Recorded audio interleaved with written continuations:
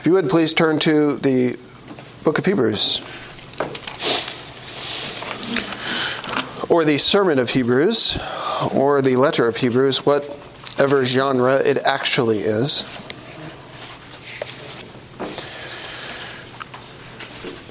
We're continuing on with what we were doing before in discussing Abraham, or Genesis more broadly, and its use in the New Testament. A lot of that happens in the book of Hebrews. I don't know if we will go through all of Hebrews. We'll see. But a lot of it uses Genesis extensively for its theological reflection. And we will today, Lord willing, here's the plan for the next few weeks. Today we will cover Hebrews chapters 1 and 2 in brief to basically outline the argument. Next Lord's Day we will break from Hebrews because Elliot asked me a question a few weeks ago, and I'm going to answer his question. And so we will do that. And then after that, we will come back to Hebrews 1 and 2. There are some very interesting and important theological statements made in these first two chapters of Hebrews. And so we will dwell on some of those, and I will point some of those out as we go through. So, Hebrews chapter 1 and 2, and if we have time, some reflections on how the author of Hebrews, whoever he is using the Old Testament. Hebrews chapter 1. Long ago, at many times and in many ways, God spoke to our fathers by the prophets. But in these last days, he has spoken to us by his Son, whom he appointed the heir of all things, through whom also he created the world. And so he's setting up a contrast, all right? And this, you will notice, as you've probably noticed and heard before, the book of Hebrews is filled with contrasts. It's the whole point, it seems, of the book of Hebrews is to contrast Jesus with other things. And he starts here in the very beginning. And he's, generally speaking, going to contrast Jesus with other good things. All right? And so it's usually not Jesus and a bad thing, it's Jesus and a good thing. Saying there was this good thing, and now Jesus is better than this thing that we thought was so good. And we see that here. The fact that God spoke in many times in many ways to the fathers through the prophets is actually a very good thing. But in these last days, he has spoken to us by a Son, whom he appointed heir of all things, through whom also he created the world. Were the prophets great? Absolutely. Did the prophets create the world? No. Did the prophets, inherit all things and rule over all things? No, they did not. But in fact, the Son was appointed to be heir of all things, and through whom God the Father created the world.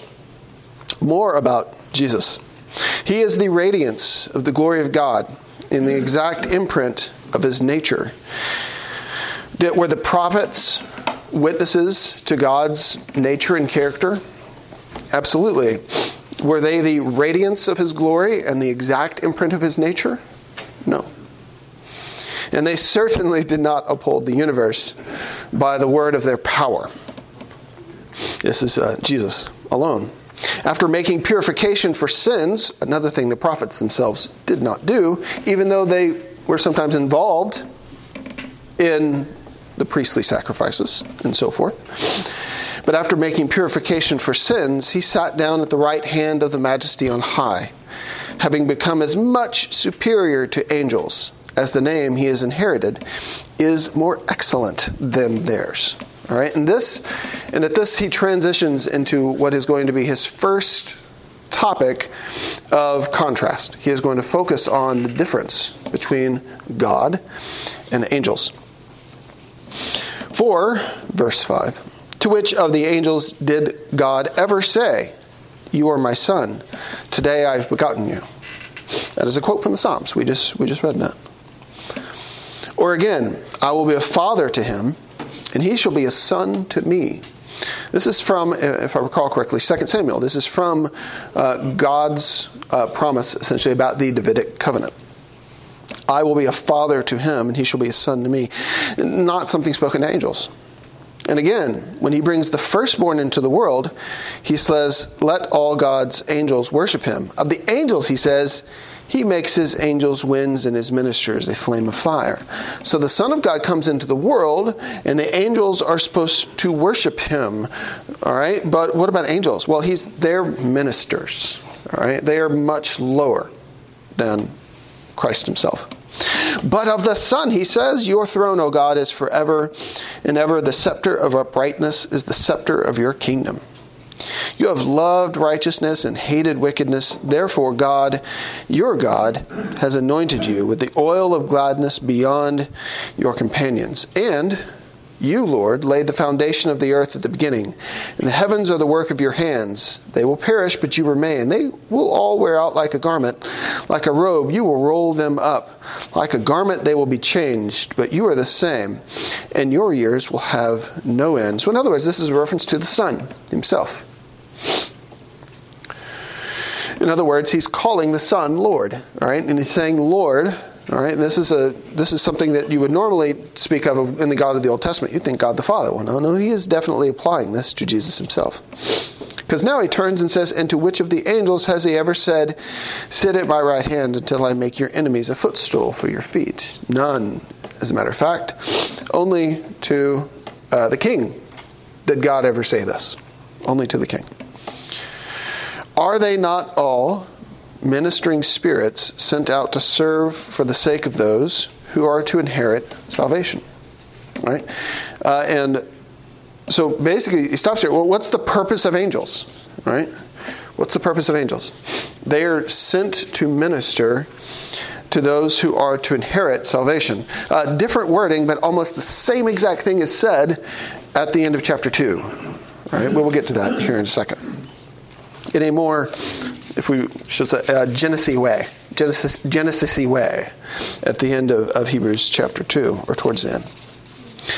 So the first chapter, right, he begins with contrasting the Son with the prophets, and then runs into a very lengthy discussion of, all right, the Son versus the angels, with a lot of Old Testament quotations, and I think we'll have some time to read some of those today and reflect on them. But let's continue on before we do that. Because let's get the argument, let's get the flow of Hebrews. All right, because of this, because of the fact that angels are less than the Son, because they were never promised a throne, all right?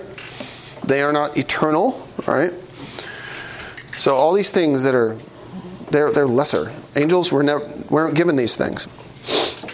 Chapter 2. Therefore, all right, so this argument is building off of that one. All right, therefore, we must pay much closer attention to what we have heard, lest we drift away from it. Why? Why is that therefore? What's the therefore? Because he's higher than us. Right. If you hear something from an angel, is that important? Yes. If you hear something from the Son, is that as important as what the angel said? No. It's more important, all right? We must pay much closer attention to what we have heard, lest we drift away from it. For since, all right, and this is where he's going to make that argument, for since the message declared by angels proved to be reliable, okay? If we think back to the idea that the message proclaimed, the angels proclaimed general messages, that happened very often. Also, the angels were a mediator of giving the law, all right? So that would definitely be in mind as well, all right? So if you think about all the times that the angels came and spoke to the people of God in the Old Testament, including the giving of the law itself and their involvement there, they proved to be reliable, all right? So since the message declared by angels proved to be reliable, and every transgression of that message, or disobedience to that message, received a just retribution. What's retribution mean? Payback, all right? And it can have a positive sense, but here is clearly more of a negative, right? Retribution. How shall we? So if they were trustworthy, all right? If they were trustworthy in all the messages that they gave, that God gave through them, All right, if they were trustworthy, and if you disobeyed them, and there was retribution, because God sent them to give those messages. If all of that is true, how shall we escape? All right, if you got punished for that, how shall we escape if we neglect such a great salvation? And in there, he's not talking about the angelic message. He's talking about the message that comes through Christ. All right? If that was bad for you to reject angels, how much worse? All right? To reject the salvation that comes through the King. It was declared at first by the Lord, and it was attested to us by those who heard, while God also bore witness by signs and wonders and various miracles and by gifts of the Holy Spirit distributed according to his will. In verse 3, when it says it was declared first by the Lord, whom are we talking about?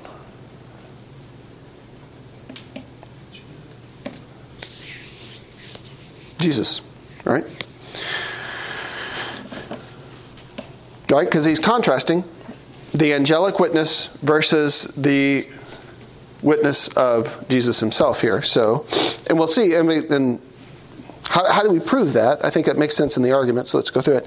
It was declared at first by the Lord, all right? So if we're talking about a difference between the angelic witness and the Jesus witness, all right, then who would be the first one who declared the witness of Jesus? I mean, you can argue, okay, some of the people at Jesus' birth, right?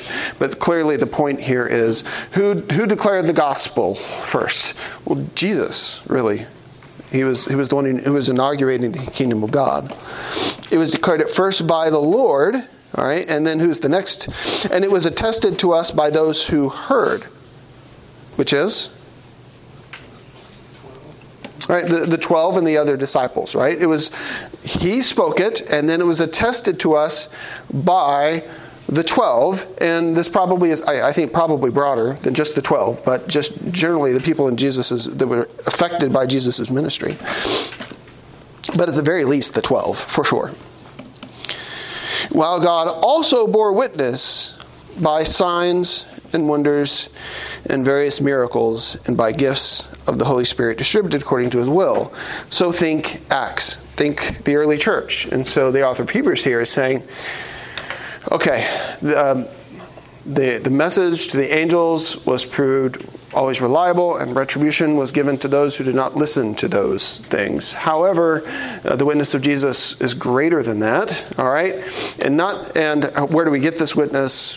What do we know about this witness? Well, Jesus himself, the followers of Jesus himself, the words that they heard and that they bore witness to, all right?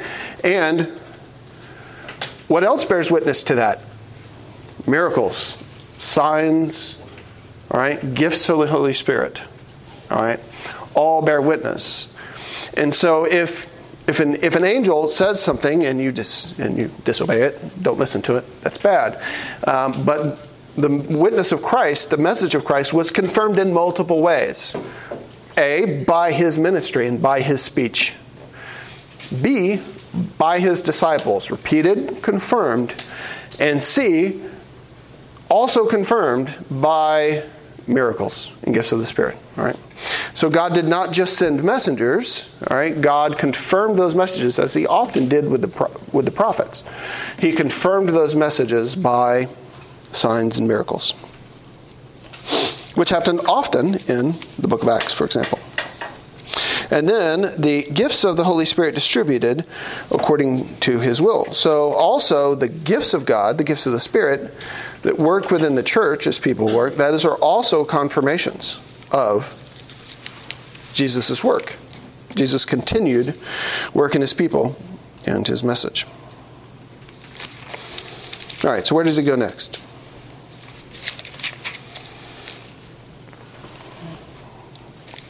Verse 5. For it was not to angels, so he's going to return, that God subjected the world to come, of which we are speaking. Of which we are speaking. All right, what are we talking about? We're talking about the world to come. Okay. It has been testified somewhere. All right. What is man that you are mindful of him, or the Son of Man, that you care for him. And now I assume he knew where it was, all right? Maybe he didn't remember the number, or maybe he just say, it was just, as it was testified somewhere, you'll get it. You've read the Psalms too. Not sure. What is man that you are mindful of him, or the Son of Man that you care for him? You made him for a little while lower than the angels. You have crowned him with glory and honor, putting everything in subjection under his feet. All right. We'll probably want to spend a little bit more time on this later. But generally, where does this come from? All right, this comes from the Psalms. He's quoting the Psalms a lot here. Now, in putting everything in subjection to him, he left nothing outside his control. All right? So he's using this psalm as a part of his argument. He left nothing outside of his control. At present, we do not yet see everything in subjection to him. But we see him who for a little while was made lower than the angels, namely Jesus. Okay? Crowned with glory and honor because of the suffering of death, so that by the grace of God he might taste death for everyone. All right, so let's think through some of those things there. And so, Jesus, higher than the angels or lower than the angels, generally speaking? Higher than the angels. We see him for a little while, all right, and that's the key part of that, verse 9. Who for a little while was made lower than the angels. All right? He was made lower than the angels for a little while. Are we higher or lower than the angels? I think it kind of depends on what we mean and when. All right? In some ways we are higher, and that's kind of the point, one of the points of the book of Hebrews. We are higher and more important than angels, actually. We will judge angels, for sure, as Paul says. All right? We will see, before we get done with this chapter, we see how the angels are actually ultimately lesser than we are. Here, right, Jesus was made for a little while lower than the angels, so that essentially, this is the incarnation, so that he could die. Crowned with glory and honor, all right, after death. Crowned with glory and honor because of the suffering of death. This is verse 9. So that by the grace of God, he might taste death for everyone. A major topic of the book of Hebrews, if you don't know, is this. It is the nature of Jesus' work as high priest, as a self-sacrificial high priest who gives his life as a sacrifice for the people so that he might taste death for them. All right, and so Jesus, for a little while, was made lower than the angels. All right, now everything is subjected to Christ, but for a little while, he was lower so that he might taste death. Verse 10, for it was fitting, and this is something we're going to be spending some time on, all right, not today, but we will be soon, and I want you to think about it. What does it mean for it being fitting? For it was fitting that he, Jesus,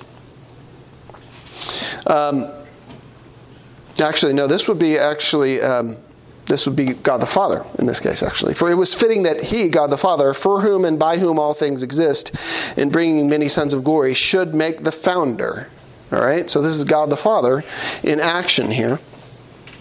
Should make the founder of their salvation, all right, perfect through suffering. Another theological point we will be spending time on, because that is a very interesting point, and this shows up in other places as well. And so theologically, I want us to understand that. We'll come back to it. For it's fitting that he, for whom and by whom all things exist, or at least I assume that he is the Father, because it then talks about him making the founder of their salvation perfect through suffering. For he who sanctifies and those who are sanctified all have one source. What does that mean? We will also spend more time on that too. Right now we're just getting a lot of the argument, all right? That is why he is not ashamed to call them brothers, saying, and yet again, he quotes from the Old Testament, I will tell of your name to my brothers. In the midst of the congregation, I will sing your praise. And again, I will put my trust in him. And again, behold, I and the children God has given me. Since, therefore, the children share in flesh and blood, he himself likewise partook of the same things, that through death he might destroy the one who has the power of death, that is, the devil, and deliver all those who through fear of death were subject to lifelong slavery. Is the devil the only one who has the power of death? No, he's not the only one who has the power of death. I think right here, basically the idea is here, what's the worst power that Satan has?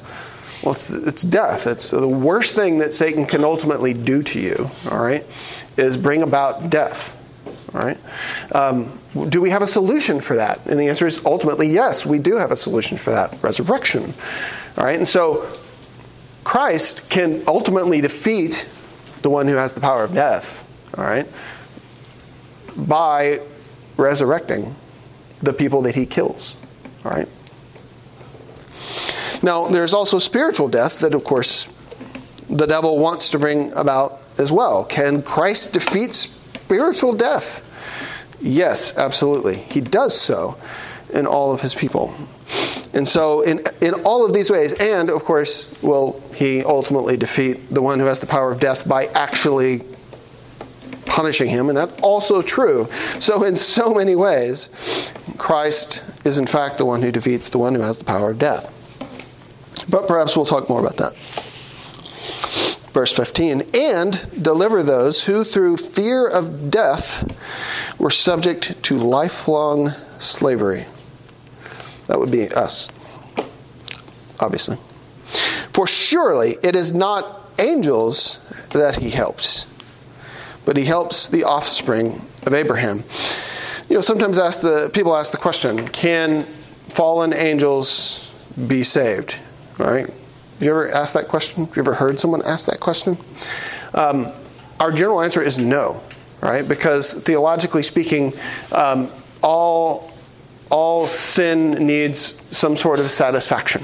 All right, either the destruction of the one who commits the sin, or someone to substitute for them, Christ. Who does Christ help? It says here, who he doesn't help. All right. For surely it is not angels that he helps. All right? Jesus did not come to help angels. He did not die for angels. He did not come to aid them in fixing their problems. All right? I think we're talking specifically salvifically here. All right? Does the Father help the good angels? Yeah, well, sure. They're in a war, and he certainly helps them. But we're talking about redemption here, and I think. And does Jesus redeem angels? No, he did not come to redeem angels. He helps the offspring of Abraham, which ties us back to Genesis. All right, you think back to that plan. All right, that plan that happened way before this. All right, way before this. Angels, all right, Jesus was sent ultimately to help the offspring of Abraham.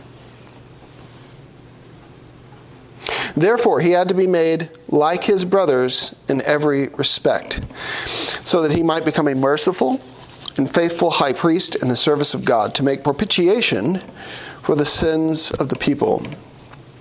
For because he himself has suffered when tempted, he is able to help those who are being tempted. When we read a second ago that for it was fitting that he, for whom and by whom all things exist, in bringing many sons to glory, should make the founder of their salvation perfect through suffering. All right? This is something that we will have to come back to. And this is a major topic in the book itself. Because we see that basic notion right here, verse 17. Therefore, he had to be made like his brothers in every respect. Why? Excuse me. Why is that necessary? We will discuss.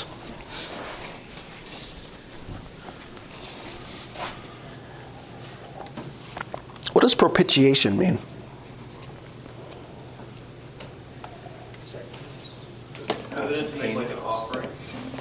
It is definitely related to offerings, yes. It generally talks about the removal of wrath, right? Pacification of anger is generally how I hear it described. So that what was he was a faithful high priest in the service of God to make propitiation, not for angels, All right? Not for angels. For the sins of the people. For because he himself has suffered when tempted, he is able to help those who are being tempted. So at the very least, from a it is suitable standpoint, from a it is fitting standpoint, all right? At the very least, which we will add on to later, it is fitting that Christ, all right, be made a man so that he can, all right, so that he can be able to help those who are also men. All right? It is fitting that he be a man so that he could be tempted. God the Father, not temptable. All right? It was necessary for him to be made a man like us and be really tempted, not fake tempted. Really tempted and overcome it. So that he would be able to help those who are being tempted. Okay? So that's generally the argument of the first two chapters. If we read the first few verses of Hebrews 3, therefore, holy brothers, you who share in a heavenly calling, consider Jesus, the apostle and high priest of our confession, who was faithful to him who has appointed him, just as Moses was also faithful in God's house. So now it's going to start talking some about Moses, all right, and the time of the Exodus. Yeah. I think just a brief comment about, I don't think Hebrews is saying that the words that came out of those prophets' mouths were deficient in some way. Right. It's comparing Jesus to the prophets themselves. The word came from God. Mm-hmm. Like they right. said what he told them to say. But just them as people, they can't compare to Jesus. Right. Their purpose is much smaller than his. The messenger, right? Whether the messenger is the prophet or messenger is an angel, the messenger himself, absolutely. I agree. Yeah. Just sometimes I think people, like, if Paul says something and Jesus says something, which one's higher? Jesus. Yes, except if Paul gives a directive to the church and Jesus gives a commandment to the church, is one to be received more eagerly? Right. Like if we think of Scripture, right? If we think of Scripture, both are revelations of God, all right? So totally right on that level. On the level of Paul went to a church and said a thing, and that conflicted with something that Jesus said, right? What would you say in that case? In that case, you'd go, oh yeah, well, don't listen to Paul, listen to Jesus, right? Because Paul in his earthly ministry, certainly not perfect, right? And did Paul in his earthly ministry ever say something wrong? Certainly, he was human, right? But you're right, from a revelatory standpoint, all right? If we think about it in terms of time, all right? And that's part of the point here, because it's talking about not just what Jesus said, but the message that came from those who witnessed it as well, all right? Which Paul certainly fits within that. Not in Jesus' earthly ministry, but later, all right? There's this whole progressive revelation thing of some is revealed and more is revealed over time, all right? And ultimately the final revelation comes in Christ, all right? Was what was given through the prophets a message truly from God? Yes. And if you didn't listen to it, there's retribution for it. Is what Jesus says as true as those things? Yes. However, is there more retribution for not listening to Jesus than there was prophet? I think the answer is yes. Because of the messenger, specifically. And that would also apply to Paul.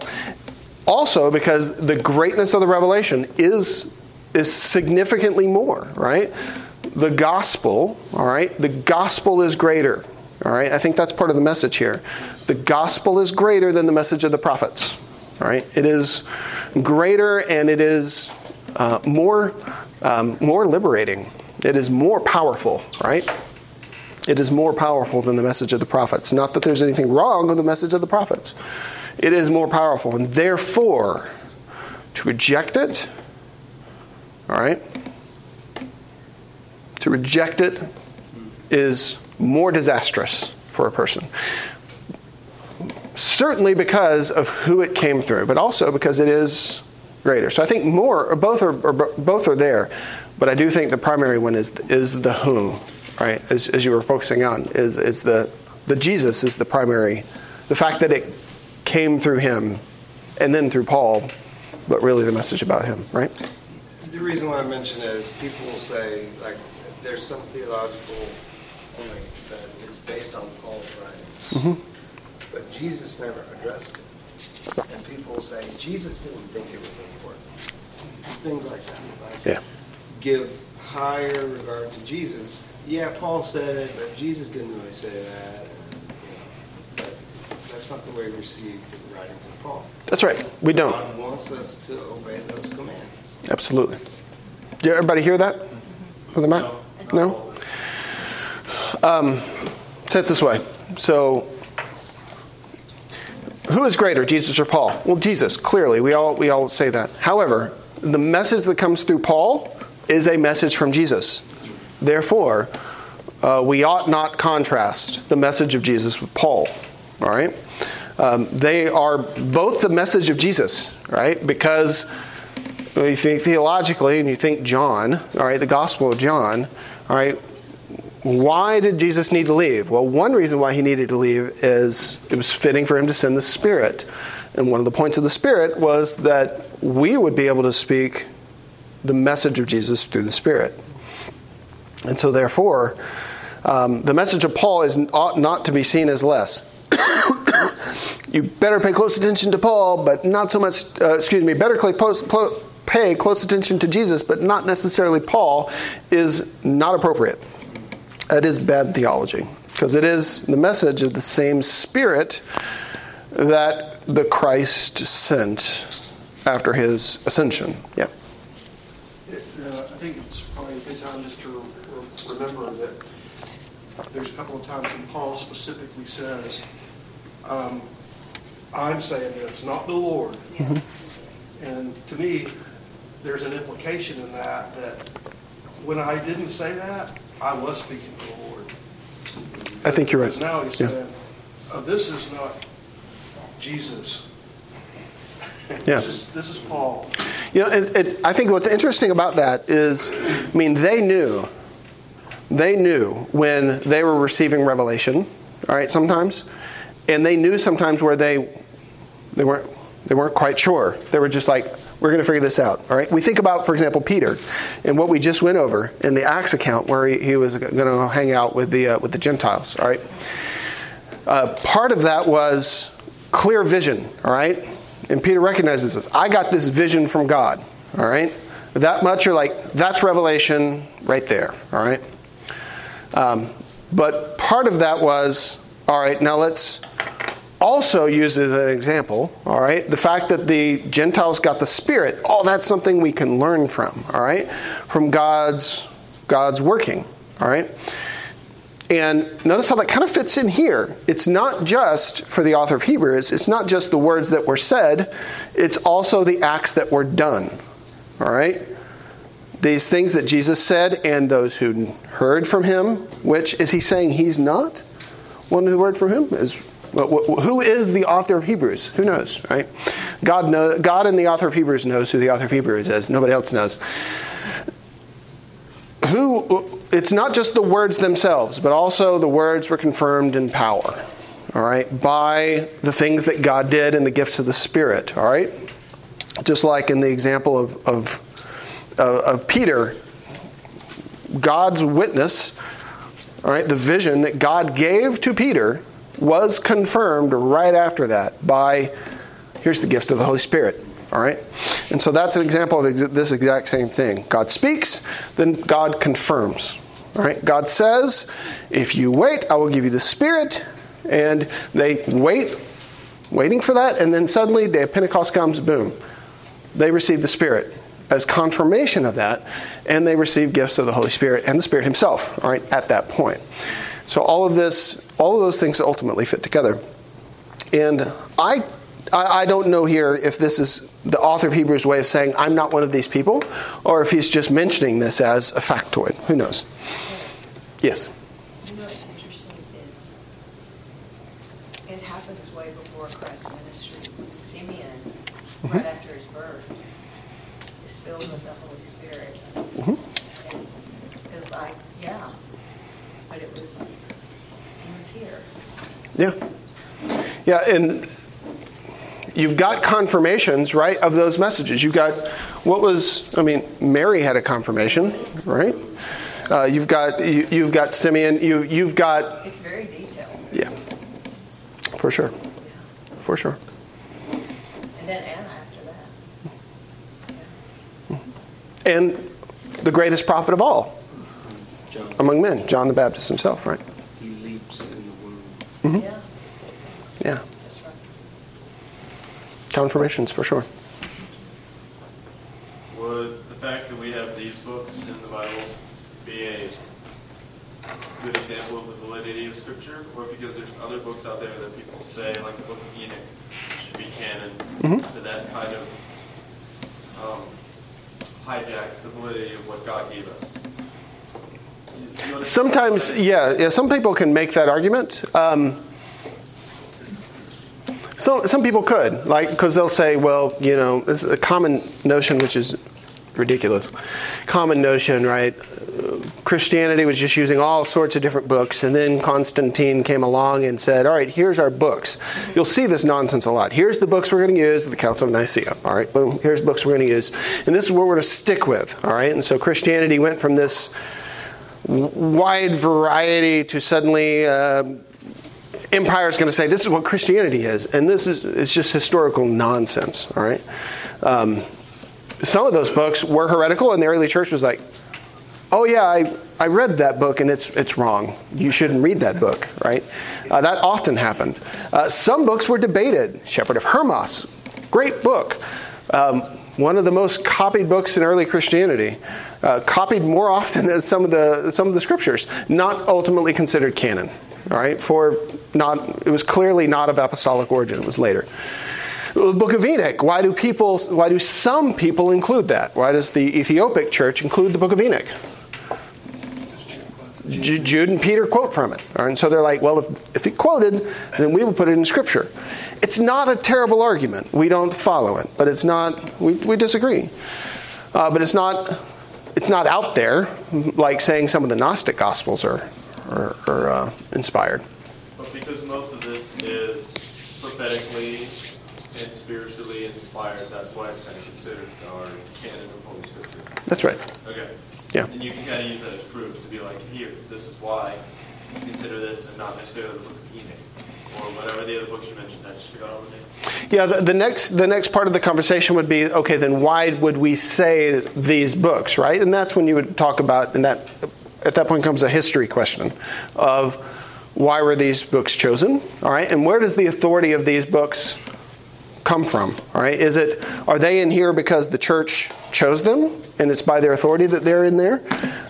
Or as many Protestants are very uncomfortable saying, or is it because the Spirit chose these and the church just sort of recognized it? That's a more Protestant way of discussing that. It's a good question, and it's a very important question. It would be hard to prove to someone that doesn't already agree with you that the fact that these books are chosen is an argument for the validity of these books. That would be a difficult argument to make. I think we should make the argument that this is the right set of books. I see no reason to think otherwise, historically speaking. It's not that hard to make the argument that these are the right books, actually. It's I think, quite easy. And all the others are a little wishy-washy. Yeah. Not necessarily wrong. Some of them are very wrong. Some of them are like, that's sketch, right? Or as Lydia would say, that's sus, all right? That book's sus. Some of them are like, oh, that's a good book, not Scripture. And so we can read it and get great value from it. Can we get value from 1st and 2nd Maccabees? I think so. Is it Scripture? No. We don't treat it as such. All right, it is 15 minutes till. Any last subjects of conversation? Because we will, at this point, stop. All right, Lord willing, we will be returning to Hebrews very soon. All right, next, just in case you're wondering, want to think about this for next time, Elliot asked the question, and I think it's a very good question, which is why we're going to take a lot of time to answer it. Elliot asked the question, if you were to receive Paul's letters, all right, or one of Paul's letters, and it had the word sanctification in it, what would you think that word is? How would you know what that word meant? It's actually a really good question. And so I thought, that's worth spending some time on. So we will talk about what the word, for example, sanctification means, but we will also more generally talk about method of, okay, all right, because explaining one word is useful, talking about methods so that we can really think through it rightly on cases of other words. We'll talk about that word and method next Lord's Day. Then we'll return back to Hebrews. So if you want to spend some of your time in study on these things, start reading the various Psalms and Old Testament scriptures that the book of Hebrews refers to in preparation for later. Okay? Great. Jonathan Simpson, will you please pray for us?